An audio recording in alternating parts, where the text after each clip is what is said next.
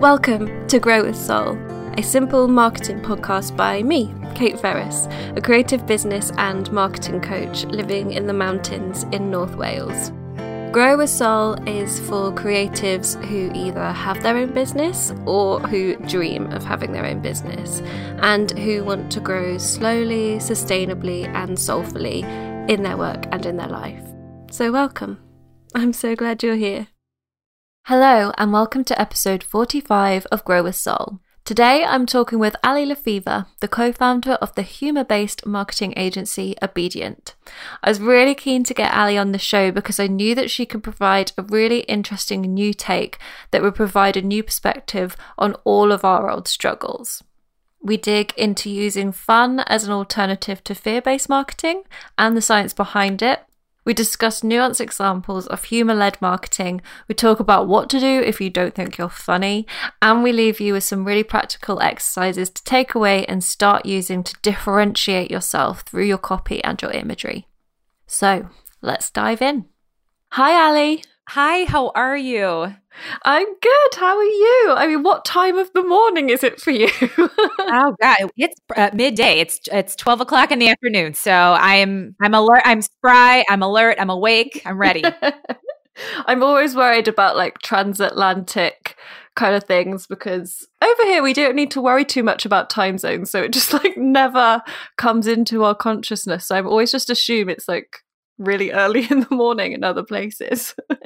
So I want to jump in because I think we've got loads of stuff to talk about with all things fun and humour, and which is kind of a bit of a different story for Grow with Soul. But just to kind of introduce yourself to everybody, it'd be great if you could kind of tell us your story so far and about the business and kind of how this all came together. Yeah. Well, it's so funny. It's a bit meandering. So I will keep it as short and concise as I can. I mean, ultimately, to tell you about where I am now is I co-founded an agency and our name is Obedient. And we specialize in branding and marketing for businesses using fun and humor as our primary tool, tactic, and approach. And how basically I got there is that I had, when I got into college, I wanted to be a psychologist because I got really excited about this idea of how the mind works, how do people respond and react to things, what evokes people, what catalyzes individuals. I found the mind so fascinating. And so I was ready to graduate with a psychology degree and realized that wasn't exactly, I'd done an internship at a rehab center for substance abusing adolescents, realized, whoa, that's not the path that I wanted to go down. I think I commend the people who work in that field, but that just really wasn't what I thought was my interests were not fully aligned with that space. But, and so I ended up staying for another semester and banged out a second degree in communications. And so I started to see that some of these principles of psychology, of really understanding the customer experience and how to engage with your audience and how to connect with people, it started to really light me up and fire me up. Well, I didn't go into marketing. I didn't go into branding. I didn't go into any of that space. I went into the weird and wild world of the consulting space. And so I basically got to work with a ton of really smart people who were interested in solving problems in a way that was unique and different and effective. And so I spent about 7 years working in that space. A couple principals that I had worked with at one of the firms, they jumped ship and they started a startup in Chicago that was the first to market healthy subscription box. And they thought I would be a good add to the team because I had a real genuine interest in customer experience. And I also used to have this very silly, weird blog that I kept that was basically just my ramblings and musings about life. And so they thought, okay, so she seems to understand a consumer and she's a pretty good writer. So maybe she can come on as our VP of customer engagement and help us really connect with the audience and help shape our brand and our brand message and our brand story. And that was the first time I'd ever really played in that space.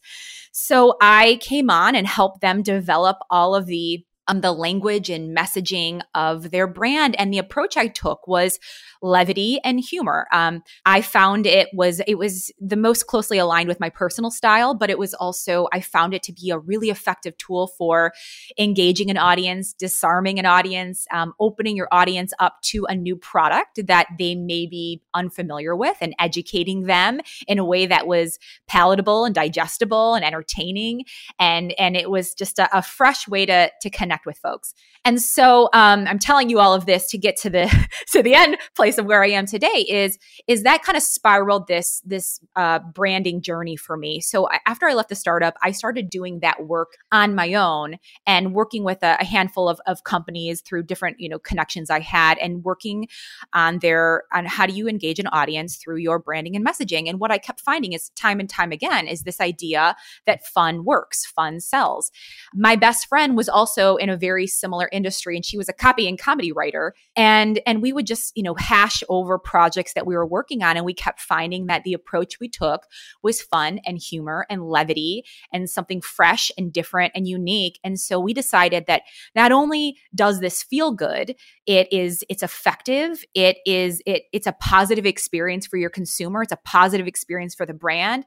It has built-in brand recognition and building of a customer relationship. And we just thought, let's build an agency around this idea of fun.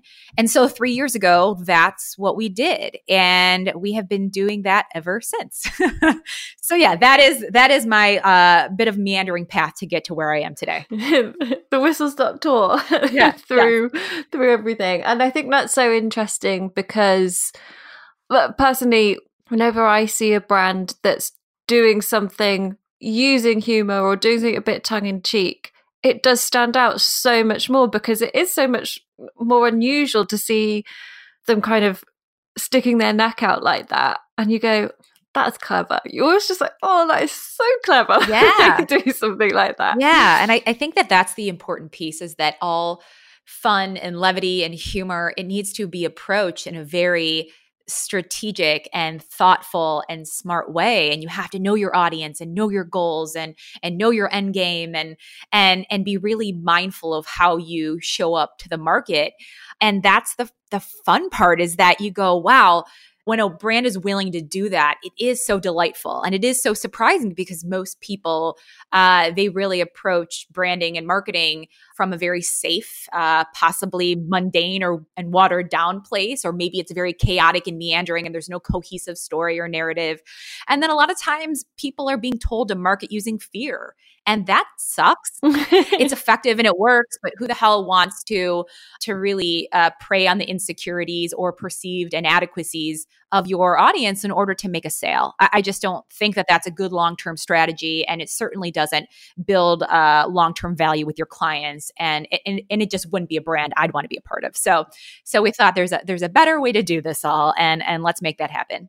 I think the fear thing is huge because certainly in the space that I work in, it's something, and I do think this is a slight issue with the internet generally, is that we get to this very all or nothing place, that it's kind of like, I don't want to use any kind of urgency tactics because I really don't want to tap into that fear. And I think there's a place for it to be there, but also I really agree with and understand why so many people especially who are building their own business, don't want to make people feel like that, because they don't like feeling like that and they don't want to tap into the FOMO and all that sort of thing. So I really love that you're positioning using fun as an antidote to that fear, because a lot of the time it's all you really see to go on, especially if you're starting out. You're kind of like, well, that's what everyone else is doing, so should I do that, even though it feels awful?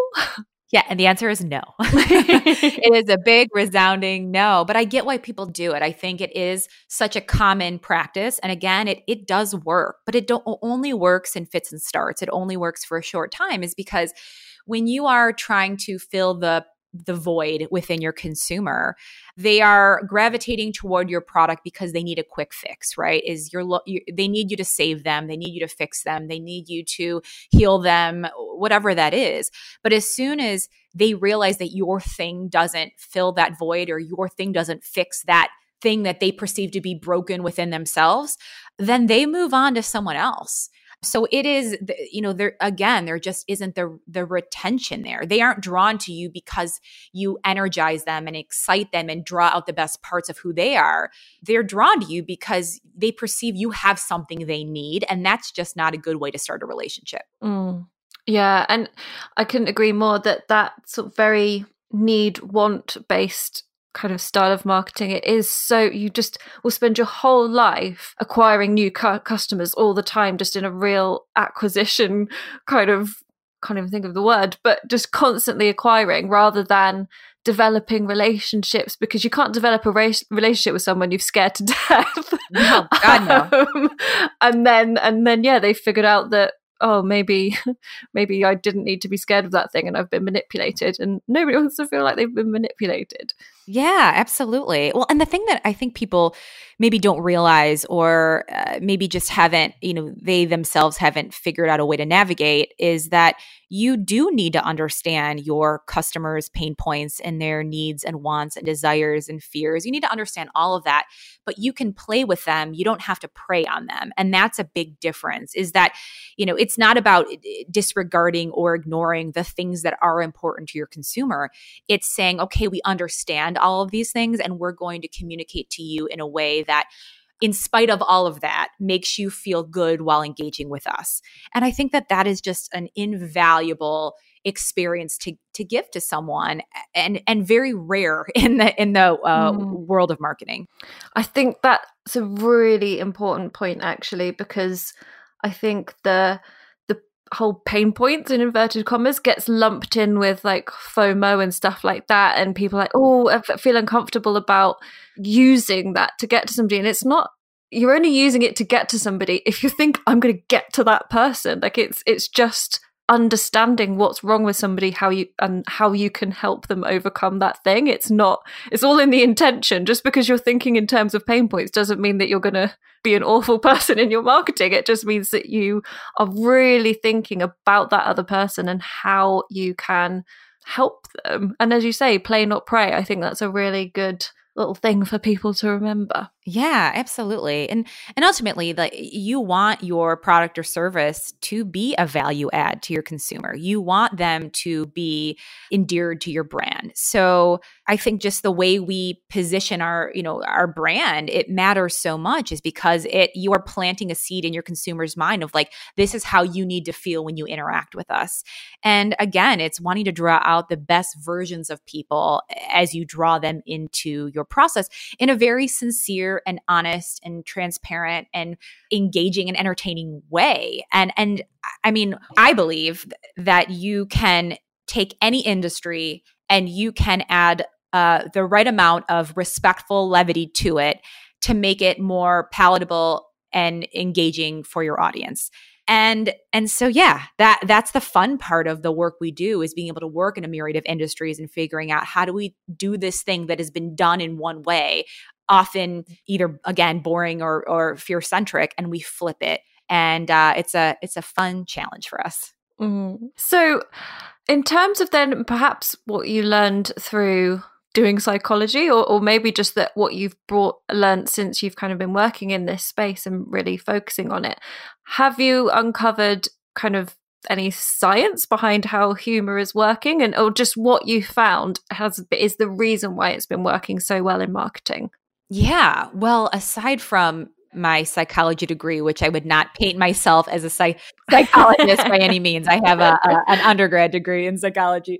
But there is some really interesting research about fun and humor that we really get excited by. And I think, hopefully your listeners do too, is there are 3 core emotions that evoke the response of releasing adrenaline into your system. And when you're releasing adrenaline into your system, you are essentially cementing in or locking in a memory in terms of what you're engaging with at the time of experiencing that emotion, right? And those 3 core emotions are fear, grief, and laughter. And so, like we had mentioned before, is that yes, fear does work to lock in brand recognition and engage your audience and evoke a response. Grief does the same. Think of all of the, a lot of the campaigns around childhood hunger and campaigns around, animal cruelty and things like that. And then there's laughter, and laughter is the only one of the three that gets you to that end result, but does it in a way that feels good and is positive and can be an enjoyable experience. And so again, like it works. It's not just a cool thing to do or a good thing to do. It's that it's also very effective. Oh, yeah. So you can't deny with hormone releases. Yeah, you can't. Yeah, we can't argue with the body. Yeah. So what I'm really interested in is, because I imagine there's a lot of people listening who are like, that's all well and good, but I'm not funny. Or I have a brand that is kind of whimsical or very serious, or I need to be taken seriously and professionally. How can I bring this into what I'm doing? So what would you kind of say to that person? Yeah, well, I guess I'll answer your question maybe in two separate parts. So the first one is we often get a lot is, but I'm not funny. And I think that it's really important to remember kind of one big broad thing is when we say fun and humor, it's not fun and humor to us is not necessarily belly laughs, rolling on the floor, a cramp in your side, tears are streaming down your face. It's this idea of being delighted and surprised by what you engage with in a brand. And so are they saying something unique? Are they saying something fresh, memorable, different than you anticipated? Do they make you smirk or smile or chuckle? So it doesn't have to be these comedic extremes. It can be just a very clever, punchy line that makes them go, huh. And there are a million tones and tactics that you can take with your brand, depending on your audience, the nature of your brand, the industry you're in, the goals of your brand. And, you can be more direct and bold and authoritative. You can be more simplistic and a truth teller. You can be very silly and goofy. You can be, tell it like it is. And there's a self-deprecating. There's a million different ways to approach it with. I think the other thing is that people often get caught up in this idea that I'm not funny, but it more so two things really matter. One, it matters that what your audience needs to hear, less so about what you are. I think brands often come to the table, and even personal brands, with a very me-centric approach. I matter. My story is the most important thing. What I'm offering is the thing that matters most. And they forget about the needs of the consumer or the emotions you want to evoke from your consumer or what matters to them. And so I think that you can take your style and you can shift it in a way that becomes an enjoyable, engaging experience for your audience. And a lot of times that is just telling the truth or approaching things in a way that is different than what they anticipated and independent of how roll on the floor, laugh out loud funny you are. And so it's really thinking like, how do I position my brand in a way that can lend itself to notoriety and nuance and be different than what people expect to see. And then when once you get that locked down, it's wrapping a personality around it, which if it's a broader brand, it's not tied to a person, it's figuring out, okay, how do I evoke the right experience and emotions in my audience? So what do we need to say and how do we need to say it in order to do that? And if it's more of a personal brand, like a solopreneur, et cetera, it's saying, okay, what are the elements of my personality that I can draw to the forefront in a way, but do it in a way that is unlike what other people have heard before. And then you had said something else that I cannot remember what it was. I got so tangential. But if you remember, I'm happy to answer part two. I think you kind of wrapped it all up in there, to be honest. It was kind of for people who are like, oh, but I should be more serious, or I need to be taken seriously, or I don't lend myself to humor. But I think absolutely what you were saying about it's not belly laughs, it's nuance and difference and uniqueness. And I think what you say about being that we all come to the table as human beings with a very me-centric outlook. And the more and more that I work with people, the more and more I realize that actually the only key to marketing is learning to turn that around and to come at problems with a customer-centric mindset. And that's really the only difference between people marketing and not marketing.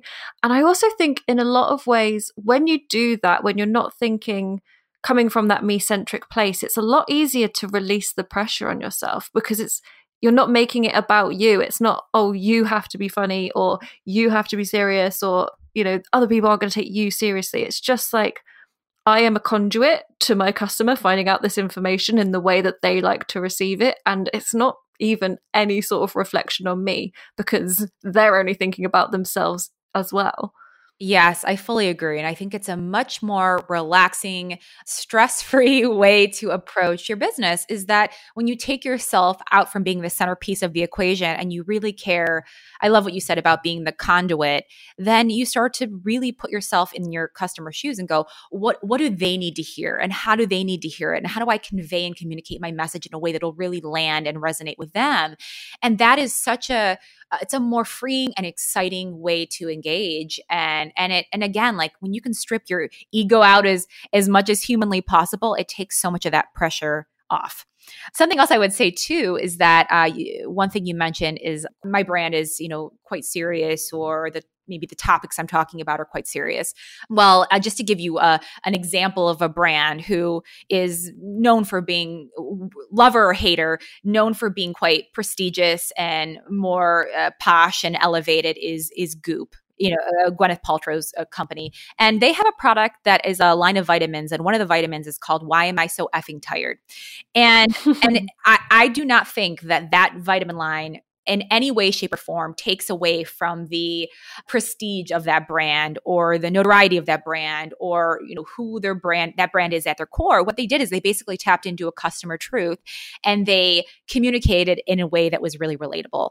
Is that the thing you say to yourself when you need a boost, that something you're feeling a little tired or a little sluggish, is why am I so effing tired right now? And basically they took that and they turned that into a product name, and that was a very palatable thing for their consumers to hear. So yeah, there is room for levity in truth telling in any industry if it's done in the right way. Yeah, that's such a good example because it is literally, and I talk to people a lot about holding up a mirror in your copy so that your customer can see themselves. And that is a literal example of that, is that it'll be somebody scrolling Goop and they'll see, why am I so effing tired? And they'll be like, well, that's for me. Yeah. That's literally the words in my head. Yeah. So it's talking the language of your consumer, I guess, in a lot of ways, and not trying to be formal or, oh, this is how people with businesses talk, so I need to talk like this. It's actually just talking as if you were kind of standing on a market stall with your customer or whatever. Yeah, absolutely. Because you want them to get you. You want them to be excited about what you're offering. And so they have to hear you in the words that resonate with them. And so if you can, again, strip away all of the fluff or all of the complicated language or all of the long-winded, flowery statements that people are apt to dump onto their websites and in their copy, and you really get down to the brass tacks and the bare bones and say that thing is as simply and delightfully as you can, like that's when it really lands, and that's when people get really excited to engage with your brand. I'm really curious to know what's like one of your favorite projects or products that you've worked on that you were like, that was such a good line. Oh my gosh. Well, one of my favorite ones we're actually working on right now, and it hasn't rolled out yet, but I'll tell you about one that we did work on, but we're working on right now. We're working with the University of Chicago, and we are working on their New Normal campaign, which is basically the whole concept is they want to get people excited about participating in health research. And so with the goal of shortening the time between initial health research and finding a cure for various diseases and ailments. And so we're doing some really fun stuff with them that I wish I could share more. But a lot of our, we have some really fun concepts around this idea of like helping in your spare time. And I'll give you an example of one thing that is out in the public space right now for them is one of our taglines for them. And it's really kind of one of the underpinnings of the whole campaign is the phrase, every little bit helps. HEALTHS. And again, that's not roll on your side, laugh out loud funny, but it gets to the core of what that campaign is about, is like every little moment that you can spare and participate in health research can help us get one step closer to finding a cure. And so again, that's more in the vein of clever and succinct. And the idea is we want you to evoke the right emotion in the audience. So that's one that we're currently working on, and we're doing a whole bunch of stuff for them. But one that we did work on that is a little bit opposite in terms of tone is we worked with this company. Their name is Joy. They are an almond nut-based concentrate. And basically what they are is they are first to the market, almond nut-based concentrate, with the idea that their product is one ingredient. It's just almonds. And it is a paste that you can put in your blender, add water, and make creamy, delicious almond milk at home. I have some in my fridge right now. It's freaking awesome. And the whole position we built around their brand is this idea that you've never tasted almond milk before. And the reason why is that the stuff you buy in the stores, it's filled with additives and potentially chemicals and fillers and things that really take away from the amazing taste of pure, delicious almond milk. And then when you make the stuff at home, you lose a lot of the nutrients and vitamins in the soaking and the process of squeezing the milk through a nut bag. You don't get all the good stuff. And so the idea that they wanted to convey is that you've never tasted it before because you've never gotten the best quality almond milk. Anyway, long story short, one of the campaigns we worked on with them was it's very evocative. They wanted more of an evocative, punchy brand. And one of our campaign lines was, "Milk so good, you'll cream your plants." So they loved it. They went nuts over that line. So that has really been part of some of the fun campaigns we've worked on and some web copy, et cetera. But that's, again, very different than Every Little Bit Health. So that's much more evocative, a bit. It's got, some sexual innuendo and undertones, but that's more of a make you chuckle, laugh out loud type of line. And that's the direction we took with them. And so that's a really fun project that we were really psyched about. Mm. So I'm imagining there might be people who were thinking, "Oh, I could do that," and then they've heard the examples and they're like, "Oh, that feels scary again now. Like, what if I do something and it doesn't land? Or like, how do I know if what I'm doing isn't good?" So, do you often see people who are like trying to do this and it's just like really not working, or like some common "don't do this" if you're trying to inject more humor or more fun into what you're doing?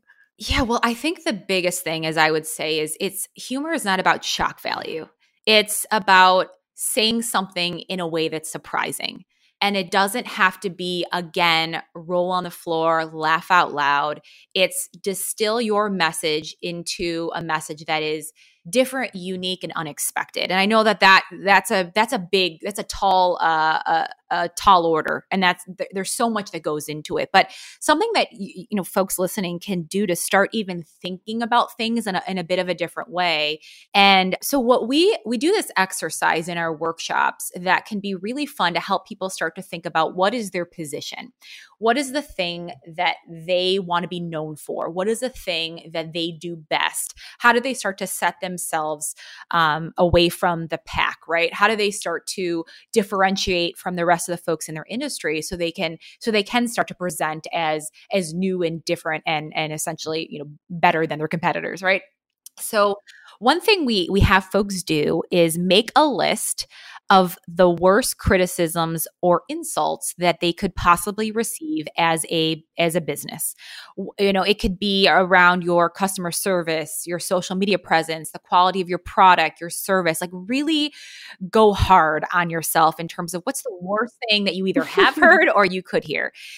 And the idea of this exercise isn't to make you feel crappy about yourself. It's essentially to help arm you with all the things you could potentially face in your industry, so you could start to better understand more of who you are and more of who you're not. And then the second part of the exercise is that we have folks respond back to those criticisms, like clap back and essentially go, "Here's what I would say back to them in defense of my business." Wouldn't be where the creative stops. We wouldn't tell you to bite back at your haters as your strategy. It's just, we want you to start to think in a bit of a different way. So one example I can give you, so this makes a little bit more sense, is that We were in a workshop one time, and this gal had a product, and we've now since worked with her, but just in this initial workshop, she had a product where she was pre-packaging superfoods that you could dump into your blender. So they were like a mix of chia seeds and hemp and a various other superfoods and powders that were pre-made for you. You dump right into your blender. And one of the criticisms she had received was, why would I buy that from you when I can do that myself? And what we said to her was, yeah, you can do that yourself, says every person who isn't doing that themselves. Right. So like we wanted her to own her position in her industry, like own the fact that you're doing this for people who are not going to do this themselves. And so that's a really fun start to copy and creative, is start to really play on that idea is you say you're going to do it, but you're not. And again, like there's really fun concepts and ideas that can extend from that. So one of the ideas we were joking around with her in that workshop is that, yeah, I'm going to do it myself, says every person on January 1st when they're gung-ho on their New Year's resolutions, right? Like those aren't fleshed out ideas, but we started to just help her think through like, what does this actually look like in practice? And so there's a lot of fun language and metaphors and messages that can come out of really starting to understand your criticisms and pushbacks. That's just one angle to take it, but it's a fun exercise to start to get you thinking in a different way about how to really stand out and show up in your industry. Is that helpful just to start to think of it?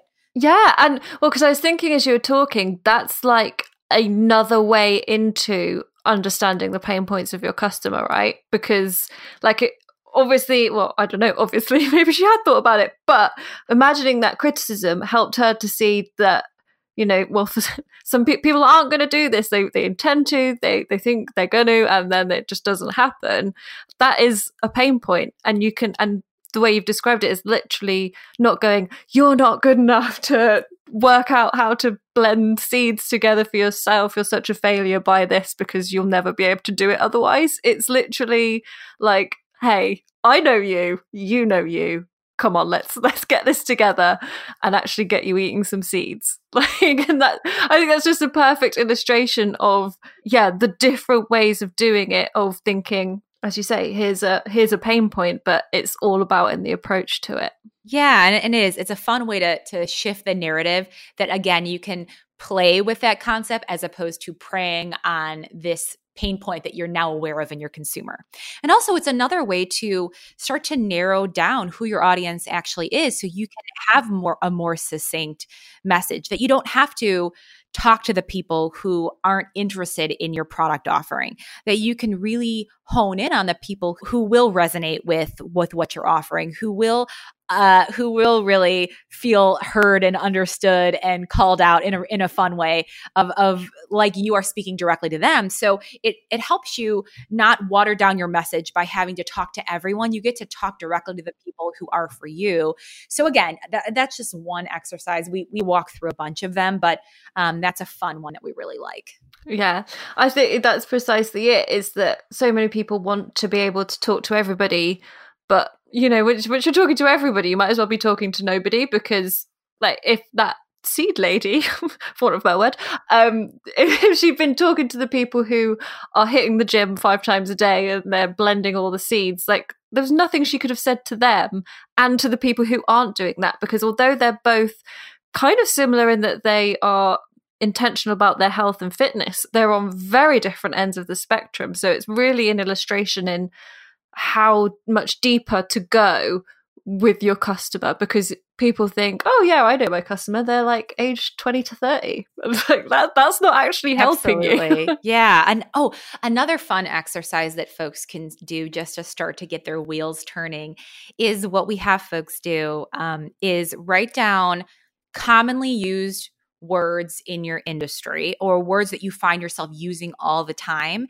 And these words should be the ones that feel a bit overused and trite and repetitive and unoriginal, and really dump those out there. It can be a little tough for people because they start to realize like all the things they're saying are are those words, but spend some time with that. So like imagine putting it in one column, and in a secondary column, start to write down things like, well, what's a metaphor for that? Taking word by word or phrase by phrase, what's a metaphor for that? Or what's another word that means almost the exact same thing that doesn't sound as familiar? Or what's another way to say this that people maybe haven't heard as regularly? And so challenge yourself to start rethinking some common dialogue or common just phrasing that you're utilizing and see if you can freshen it up. Now, I know that again, this is what we do for a living, right? Like this is the thing that we have spent our lives getting good at. So it can feel tough and it can feel challenging, but I really just encourage people to start to have some fun and play with their business, because you'd be surprised at what you can uncover and what you can do on your own, at least to get you a little bit of leeway and a little bit ahead of the game, as opposed to feeling like there's nothing new or fresh or interesting I can say. Like absolutely you can.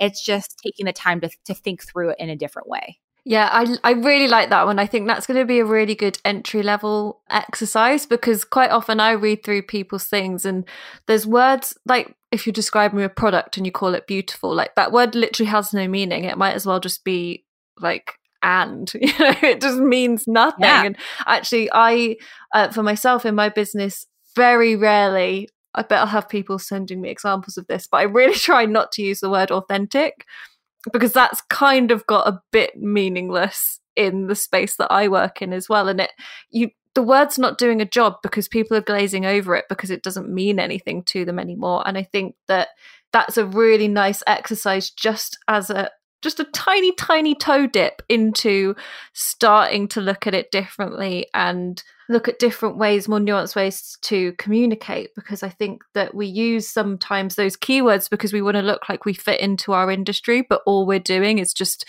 blending into the background. And just a couple of different ways of describing things is going to be the thing that makes you stand out. And that's what everybody's looking for at the moment. But I think it can be hard to put your head above the parapet, but only heads above the parapet are the ones that are getting seen. Yes, I love that. And I love that you use the word authentic. We kind of despise that word. It's become, I agree with you, it's become meaningless. The word we like in its place, and this is a really just a core principle for me and Lindsay, my co-founder personally, is the idea of integrity. Anyone can use the word authentic, and you can be an authentic asshole. And to me, integrity is tied to something deeper. It's tied to a deeper morality, deeper values, deeper habits and beliefs and processes. And like it ties back to something tangible and real and consistent. Authentic, to me, is a little bit more self-centric, where integrity is much more mindful and thoughtful of the people you are impacting and influencing. So maybe that's a good replacement word for someone who's overusing authentic a little too much. And I don't know, I might be wrong, but it might be really useful if you look at people in your industry or who you look up to and notice, because I'd be willing to bet that most of them aren't using those same stock words or those common words over and over again. The people who are really standing out are the ones that you might think, oh, they're so authentic, or they're so unique. They've probably just got some synonyms going. That's enough to make them stand out.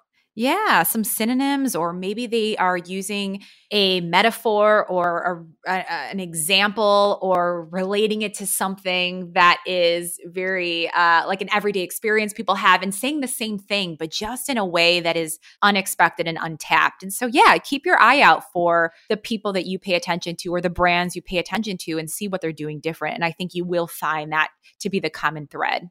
Yeah, I love that. So many different ways in. I mean, where do you stand on things like imagery? Because I know we've been very copy heavy. And is it something that you'd bring into imagery and design, or is it kind of not? Yeah, no, I mean, we take the same approach when we're thinking about the visual experience too. Just like, your messaging and your core, the way you communicate to your audience should be fresh and nuanced and different.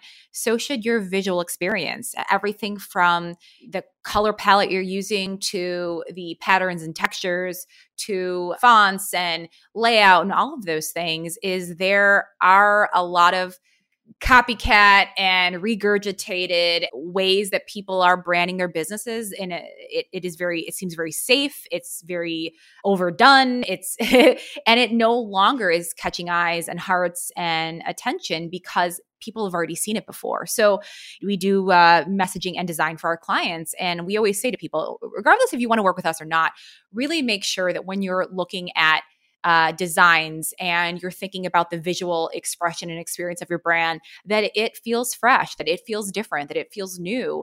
Because if you are drawn to something, you're drawn to it because it is unlike something you've seen before. Don't replicate that because it will not work the same for you. People have already seen it once they get to you. And so I just really urge people to be willing to step outside their comfort zone and the box when it comes to their visual identity and expression as well. And again, that evokes so much emotion as much as words do. There's so much power in when people, get to your brand for the first time, like the instant experience they have with you in terms of the visual experience of your brand or the messaging experience of your brand.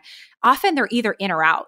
They either get it, they resonate, they are excited to learn more, or you've lost them. And so I just think all of those things matter so much. People think that folks do not make emotional, impulsive decisions, and they do.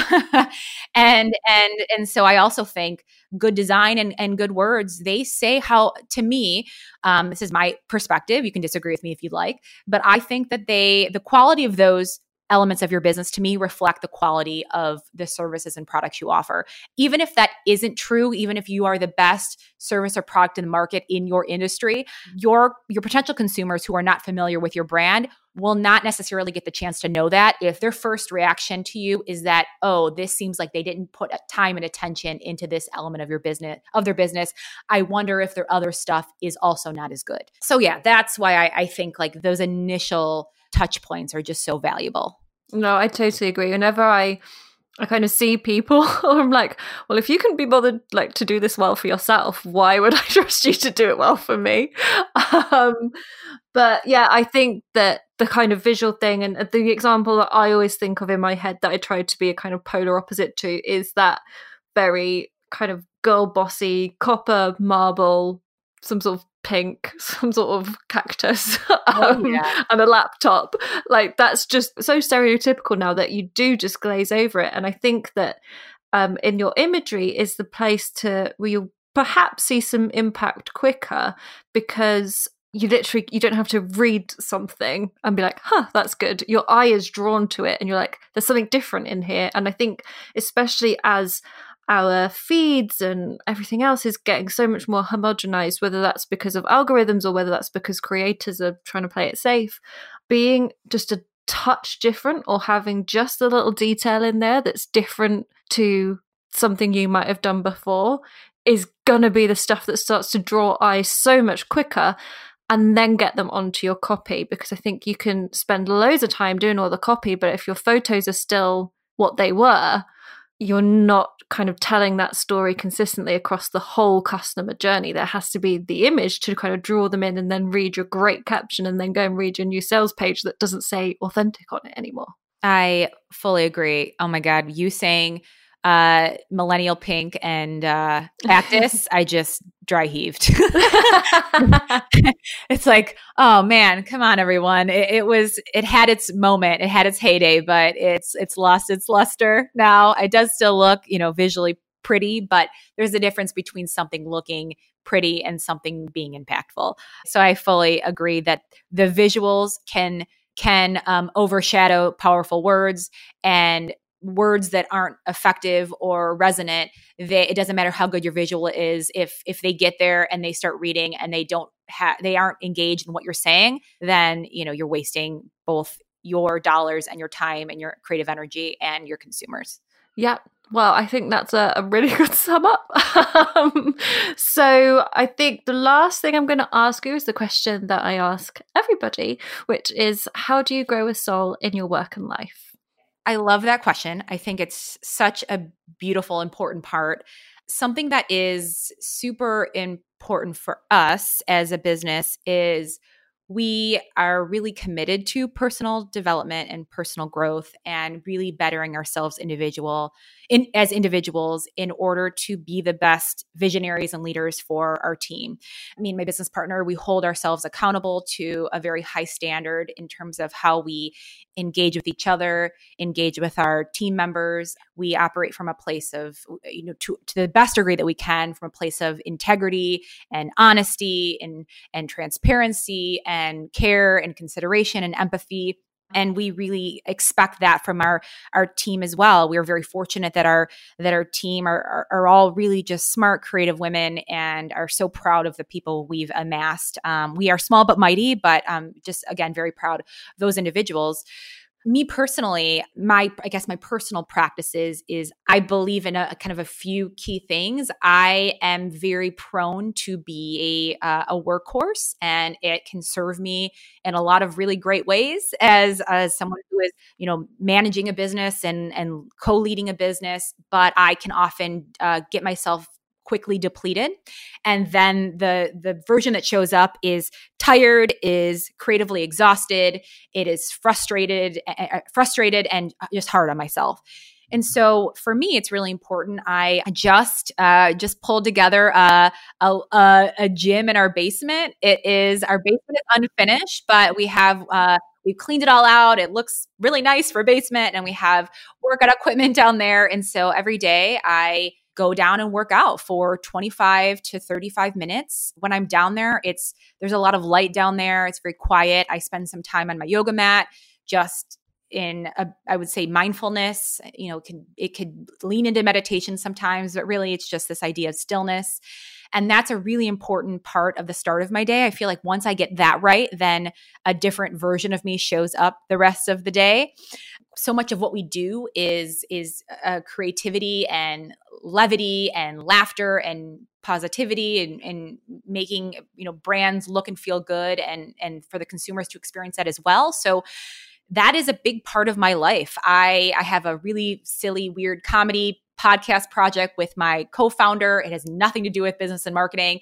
That is such a source of pure joy and entertainment for myself. I go to a lot of comedy shows. I watch a lot of comedy. I listen to a lot of comedy. I just really try to infuse my life with laughter in a myriad of ways. I feel like it lightens my whole load. It makes the world seem not as heavy. It just makes me realize what is important. Feeling good and laughing and approaching things with an air of lightness is such a key part of navigating life and just navigating business.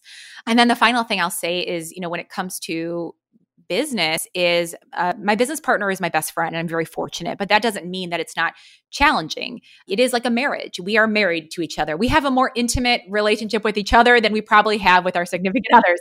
We spend 1,000 hours a week talking, creating, ideating. And I think the thing that we got right from the beginning is we committed to each other that we would always make the space that we worked in together feel very safe. So all ideas are on the table. We give each other creative freedom. We are very open and honest with each other, but very mindful and empathetic to how we engage with one another. We really try to approach one another knowing that we have each other's best interests in mind. So if anything comes up that feels challenging, we try to allow ourselves to be uncomfortable enough to navigate that topic. So yeah, so those are just some of the things that are super important, just personally and professionally for me. Perfect. So Ali, where can people come and find out more about you and the agency and connect with you and find out loads more stuff? Yeah, so we are obedientagency.com. Our handle on all social platforms is Obedient Agency. We get extra wacky on Instagram, so come hang with us there. And then me personally, I have a personal website, allylefevre.com. Not a lot going on over there, but I am quite active on social, and that's Ali Lefevre everywhere, every social platform you can find me. Perfect. Thanks so much, Ali. Thank you so much for having me. You are wonderful. All the links we mentioned will be on my website, which is simpleandseasoned.com/podcast. And you can find me and Ali on Instagram. I'm at Simple and Season, and she's at Obedient Agency or at Ali Lefevre, and that's ALLIELEFEVER. As always, if you think you'd have a friend who'd really enjoy this episode, please do send them a link and share it online and tag where you're listening to. And until next time, I hope you grow a soul.